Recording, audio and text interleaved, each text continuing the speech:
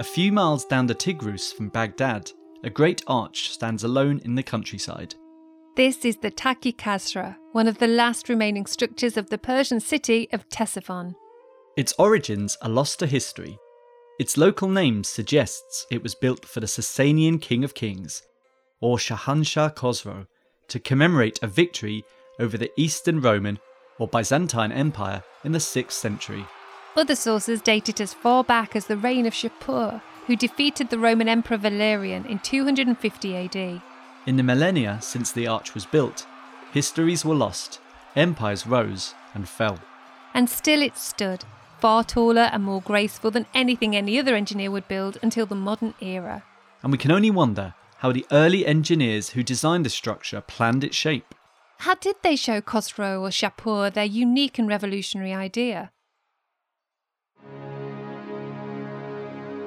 Welcome to Engineering Matters. I'm Tim Sheehan. And I'm Bernadette Ballantyne. In this week's episode, we're talking to our episode partner MapleSoft about tools for thinking, the intellectual methods and physical tools engineers have used throughout history to work through their ideas and prove their viability. One thing those ancient engineers didn't do is use anything like modern mathematics or calculus. These approaches weren't invented until the era of Leibniz and Hooke, at least 1,000 years later. But the arch's shape perhaps tells the story for us. It is an inverted catenary. It mirrors the curve formed by a chain hanging between 2 points. As this shape is determined by the action of gravity, it may have helped them develop a form that could stay strong while empires fell. Perhaps those early engineers literally hung a chain from posts, moving them closer and further apart until they settled on a shape that the Shahanshah would like, and then building a scale model to show how the arch would stand. More than 3,000 miles away, another catenary, the Clifton Suspension Bridge, spans another river, the Avon. Unlike those unnamed Sasanians, the designer of this bridge, Isambard Kingdom Brunel, had the advantage of new tools. He had the calculus developed by Leibniz and Hooke. And he had paper. By some accounts, paper was itself the result of another ancient epochal battle between empires, when an Abbasid army and the Tang dynasty clashed at Talas in 751 AD. After the defeat of the Chinese, the Arabs' prisoners included a handful of paper makers who they took back west and put to work. Although now it's largely believed that Talas was little more than a skirmish, and paper technology travelled more slowly and piecemeal along the Silk Road. How did Brunel combine these intellectual and practical innovations? How did he use these tools to build a catenary curve that matches the grace of Taki Kasra? Brunel was doing engineering calculations with nothing more than paper, a quill pen, presumably, and a pot of ink. His original calculation notebooks are still lovingly preserved at the University of Bristol. What strikes me about his notebooks was he built these amazing feats of engineering, such as the Clifton Suspension Bridge, using nothing more than the diagrams he drew on paper and the calculations he did in his notebooks. So the Clifton Suspension Bridge, I've seen the original calculation notebooks for that. It's a catenary bridge, so there's a chain which forms the catenary. There are the rods which connect the catenary to the actual bridge. To work out the length of the catenary chain and the height of the rods, he actually did calculus. It's right there in his original calculation notebooks. So he derived the equations of a catenary using consequent calculus. He then substituted in numerical values to calculate the length of the chain and the height of the rods.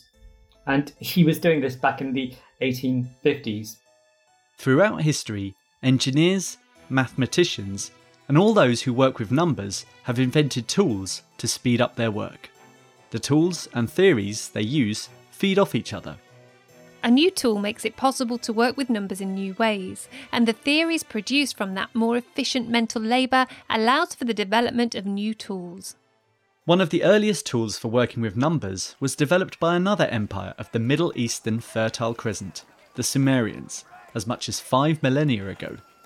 The approach to counting they developed is still used around the world, every minute of the day.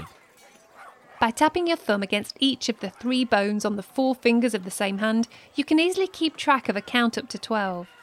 Folding the fingers and thumb of the other hand lets you keep track of multiples of 12, up to a total of 60. Those early agricultural empires were concerned with fractions and seasons.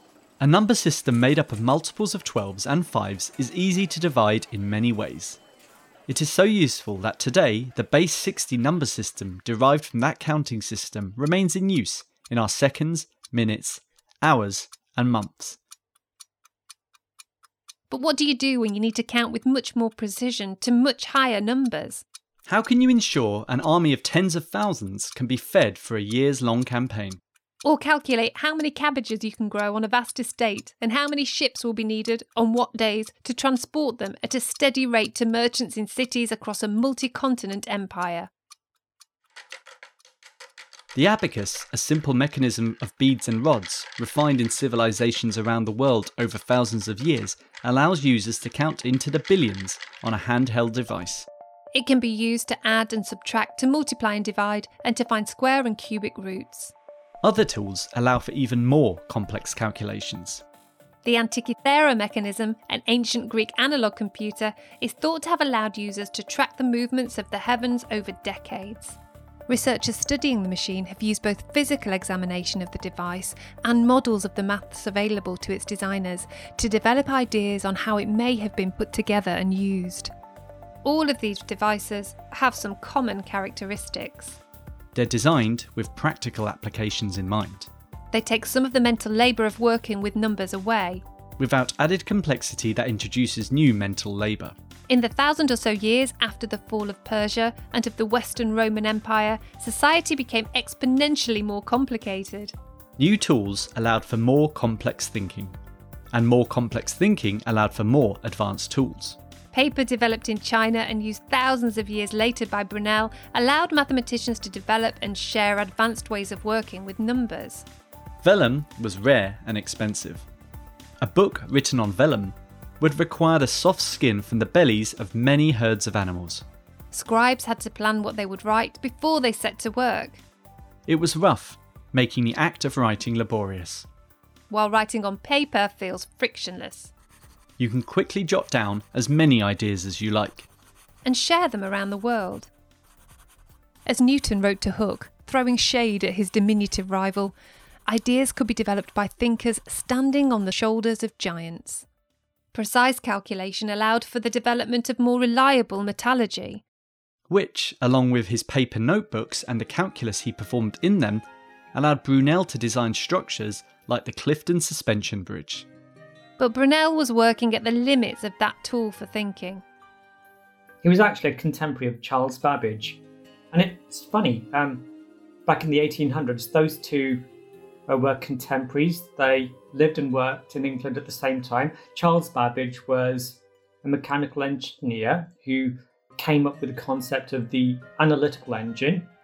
So, a mechanical computer based upon gears, mechanical devices for doing computation. And it's funny, the analytical engine actually had all of the basic concepts that we still use in modern computers, such as storage, arithmetic processing units, for loops, and so on. He never got to build the analytical engine, but what he came up with was the framework for modern electronic computers. As Babbage was developing his ideas for a computational device, his peers were working on ways that device could be used. One such was Ada Lovelace, who showed how the device could be used for something other than pure calculation, writing one of the first algorithms to be performed by the analytical engine. If Babbage was the father of computer hardware, Lovelace was the mother of computer software. But it was much later, only at the time of Turing, that these ideas came fully to fruition. It really took another 100 years for the work that Charles Babbage was doing with computation and the work that Brunel was doing with engineering calculations to collide. It was only in the 1940s and 50s that the first electronic computers started being developed. And progress, even then, took decades. That was when IBM started developing the first mechanical electronic computers. Back then, people used to write programs using punch cards. Punch cards evolved into assembly language. Assembly language evolved into high-level programming languages like Fortran, which I think was actually developed in the 1950s. And that eventually led to the development of numerical libraries, some of which are still being used today. High-level computer applications for doing engineering computation and modern application software. Well into the 1970s, the sort of complex calculations used by academic mathematicians required room-sized machines. Generations of their more practical number-working peers, like engineers, would still rely on pen, paper and slide rule to get their work done. A key step in the widespread use of these new tools came in the late 1970s when two professors at the University of Waterloo developed Maple. Back then, computer algebra tools ran on mainframe computers. So these big, unwieldy machines that sat in a large office. But back in the late 70s, early 80s, these new microcomputers started hitting the streets, and they were cheaper and more widely available. So Keith Geddes and Gaston Gonnet just wanted to make computer algebra tools available to more people. They were frustrated for themselves and for their students. Accessing the mainframe needed to perform calculations, needed booking and connecting over a 56k line. Maple, running on the desk-scale computers of the day, would let students and researchers access similar tools whenever they needed. It would reduce the friction of performing complex calculations, allowing these academic users to focus on developing new ideas, rather than being bogged down in the legwork of calculation, or worse, waiting for a slot on the mainframe to be available. As two professors getting together, realizing that there was a need in math education for a tool to help with calculations, and setting out to creating that tool. And Maple was born, quickly was adopted across universities around the globe. And to today, that's still a really important part of our user base, of our market. So today, Maple, our flagship product, is available in over 90% of technical universities around the world. So a lot of reach there, a lot of people that take advantage of our tools to help with math, to help with mathematical concepts, help get more insight, help further understanding, and generally make math a more enjoyable experience. That was Samir Khan And Laurent Bernardin. Laurent first worked at MapleSoft in the 1990s, interning with the company one summer before returning to university in Zurich to complete his PhD. he returned after completing his research as a developer and is now the company's CEO. And Samir is a product manager at the company, responsible for a new product, MapleFlow, that seeks to take the computational power of Maple and present it in a way that allows other number workers, Engineers of all kinds, architects, product designers, production managers working with complex supply chains, to use these tools in a way that suits their work.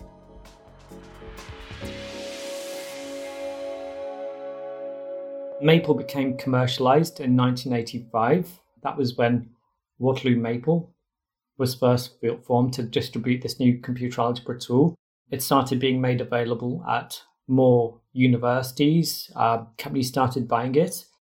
The interface went through several iterations. It became more usable. There were interactive plots. You can now write documentation, and that's eventually evolved into the spectrum of software tools that MapleSoft provide today. When the original versions of Maple came out, there was no Windows. No mice, no virtual desktop, or folders. Just a command line. And for the original users of Maple, as for many academics and mathematicians today, that was just fine. There was simply command line input on a DOS screen. That's all it was. So it was a lot more utilitarian. And it's funny enough, we still have many people who like using Maple that way. There's still a mode in the modern software tool which imitates the design metaphor of early DOS prompts, for example. So you just see lines of code, you execute it, you see the results. But as we've seen, tools evolve to suit users. Sumerian farmers, priests, and tax collectors could all work quite well, just counting on their fingers. While the civil servants and generals of the Chinese and Roman empires needed abacuses to work with much higher numbers and much more precision. Sasanian architects could design a graceful arch with just a chain and 2 posts. While Brunel needed the work of earlier scholars and masses of paper to build his bridge. Today's tools for thinking must also be adapted to users' ways of working. Different tools have different design intents. Some tools are designed for programmers, such as code development environments like Visual Studio. Some environments are aimed at mathematicians, people who need precise control over the mathematical structure of their equations. And some environments are designed for engineers who simply want to throw down a few equations on a virtual whiteboard and manipulate them and get results. That insight has driven the development of MapleFlow. It's designed to take the power of the Maple computational engine and present it in a 2-dimensional environment, like that of Brunel's notebooks or whiteboard. Our design goals was really to make the calculations quick to create, quick to work with, intuitive to work with. We're kind of working in comparison to our other product, Maple, which is more like a Word document or something with content created from the top to the bottom. With MapleFlow, we wanted to be able to just throw content into the document at any location and not have to worry too much about the alignment of things or kind of working from top to bottom, being able to kind of jump around in your document. And that's allowed by having this kind of 2D grid arrangement of the whiteboard. The Maple product is intended more for the academic market, and MapleFlow is intended more for an engineering market that's looking, to work quickly, get something that they can show people in a quick amount of time. That was? Margaret Hinchcliffe. I work for MapleSoft in Waterloo, Ontario. I'm currently a senior GUI developer for MapleSoft. I'm working on the MapleFlow project. MapleFlow is by no means the first tool for working with numbers in a graphical environment. Many of us will remember tools like Lotus 123 or use modern alternatives like Microsoft Excel or Google Sheets. A lot of organisations essentially run all of their business processes through spreadsheets like this. But there are distinct flaws to this approach. One is that it doesn't allow you to show your calculations. Another is that these use complex environments developed over decades, attempt to cater for every potential use. And instead of being a tool for thinking, become an obstacle for thinking, constantly interrupting the user by making them perform the menial mental labour of working within a sprawl of different improvements. Excel is a great tool for capturing data and working with data tables. It's not a great tool for engineering. So where Maple differs is that Maple allows you to, just like a paper notebook, capture your calculations, capture the process of your thinking from start to end, allows you to capture your calculations in equation form, equations that look the same and are just as accessible and just as visible and readable as when you write them down on paper. But of course, you have the computational power at your disposal, so you don't have to do all the derivations by hand. You get support to make sure that you get through the calculations faster, and you get support to make sure that you don't make mistakes. And when you compare it what you do in Excel in particular, in Excel you enter formulas, but those formulas they're kind of cryptic, right? They're behind they're hidden, and they are like a one-dimensional string of operations that is very hard to decipher and really decide whether you got it right or not. So, like we were all told at school, show you're working. Whether in a raw DOS-like environment or in MapleFlow, Maple users can show every step in their argument, seeing for themselves and showing their colleagues and customers how they reach their conclusions. But it also seeks to make it much easier to focus on constructing that argument. At the same time in the 1970s, that computing power was moving from mainframes to microcomputers. Psychologists were investigating how we can think efficiently. One was Mihai Csikszentmihalyi, who coined the term flow state. That's the idea that by controlling our environment, freeing ourselves from distraction, and splitting tasks into discrete units, which each deliver their own reward, we can access a state of intense focus. Not aware of anything else beyond the task. It's something we can experience when cooking a meal. Imagine making a sofrito, the flavour base of dishes across the Mediterranean and Latin culinary universe. You collect your ingredients. Carrots, celery, onions, perhaps peppers, or garlic or herbs. Clear and prepare your workspace. And start slicing. Each precise slice delivers a little hit of satisfaction. Without being fully conscious of your end goal or of the time passing. You soon find yourself with the basis for a delicious ragu. That approach is now almost as widespread as the microcomputer or PC. It's used in sports. In writing. And in software development. And its evil twin, Hyperfocus, is used to design digital products that keep us glued to a screen. Delivering subscription revenues or user metrics for advertisers. The infinite scrolling of social networks. Or the carefully designed skill trees and crafting mechanics of role-playing games. I actually have an addictive personality. I get addicted to things really easily. It might be salted caramel popcorn, or it might be the World of Warcraft. I remember when I started playing the World of Warcraft, I became addicted and I played nothing but the World of Warcraft for the next month or so. I was even forgetting to eat or sleep. The World of Warcraft is fantastic because it's designed for people like me. So there's constant stimulation, it looks pretty, you can do complex things, but the game mechanics are very, very simple. Now, those concepts are actually reproduced in many other software tools. So something I've become addicted to recently, and I'm not proud of this, is TikTok. I like scrolling through the videos, seeing new things all the time, there's constant stimulation. The challenge Samir and his colleagues set themselves was to turn these addictive qualities to good. To make the tiny dopamine hits you get from seeing a new video of a cute kitten trying to wear a melon peel as a hat. Or of a guy blissfully skateboarding to work. Or of gradually collecting the materials to craft the shiny new virtual axe. And use that satisfaction to deliver useful work to achieve flow state.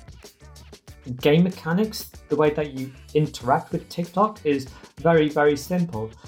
I think we can take some of the lessons from tools like World of Warcraft, from social media, and actually translate those into calculation tools. The key words for me are that you have to make the game mechanics of calculation software simple. So there have to be a few simple rules. You have to learn some basic grammar before you can use the software, but based upon those simple rules, you have to be able to do complex things, solve real problems. You have to remove the cognitive overhead from using engineering calculation software. I think the challenge we've come up with the most is just making the typical tasks that people want to do the most and make those the most immediate. So really focusing on, how many keystrokes do they need to do this task, or how many mouse clicks do they need to do? So, MapleFlow is designed to be effortless and intuitive. Like paper, it's frictionless and gives you space to try out and share ideas. And if you want to type text, you can just start typing text, or if you want to start doing math or creating plots, or dropping in images to fill out your document, those should just be immediately available. That ease of use and flexibility means Mapleflow can be used anywhere number work is done. We have customers from aerospace trying to land rovers on Mars. We have customers in automotive trying to design new car engines, designing automated factories for producing these cars. We have customers in manufacturing. We have customers in consumer products. But even clicking and dragging with a mouse is too distracting for Samir. He and Margaret and the rest of the Maplesoft team want to get even closer to the experience of jotting ideas down on a whiteboard. But doing that requires even better tools.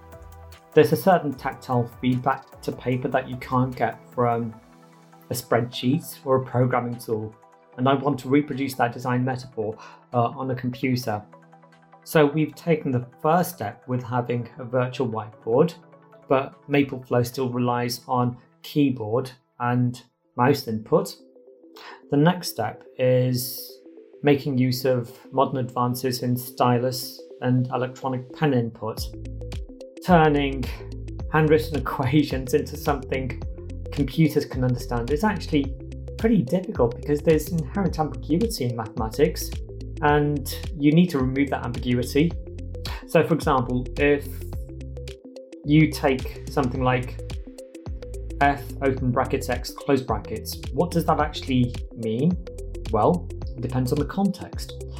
It could mean f is multiplied by whatever's in the brackets, x, or it could mean a function application instead. There are many instances like that in mathematics where you need context and understanding to decipher.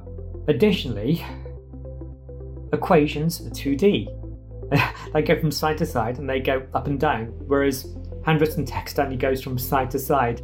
Traditionally, we've needed humans to do that interpretation, and we've been able to do that quite well. It'd be interesting to see if we can take advantage of modern advances in deep learning and AI to imitate what humans are doing in interpreting handwritten mathematics.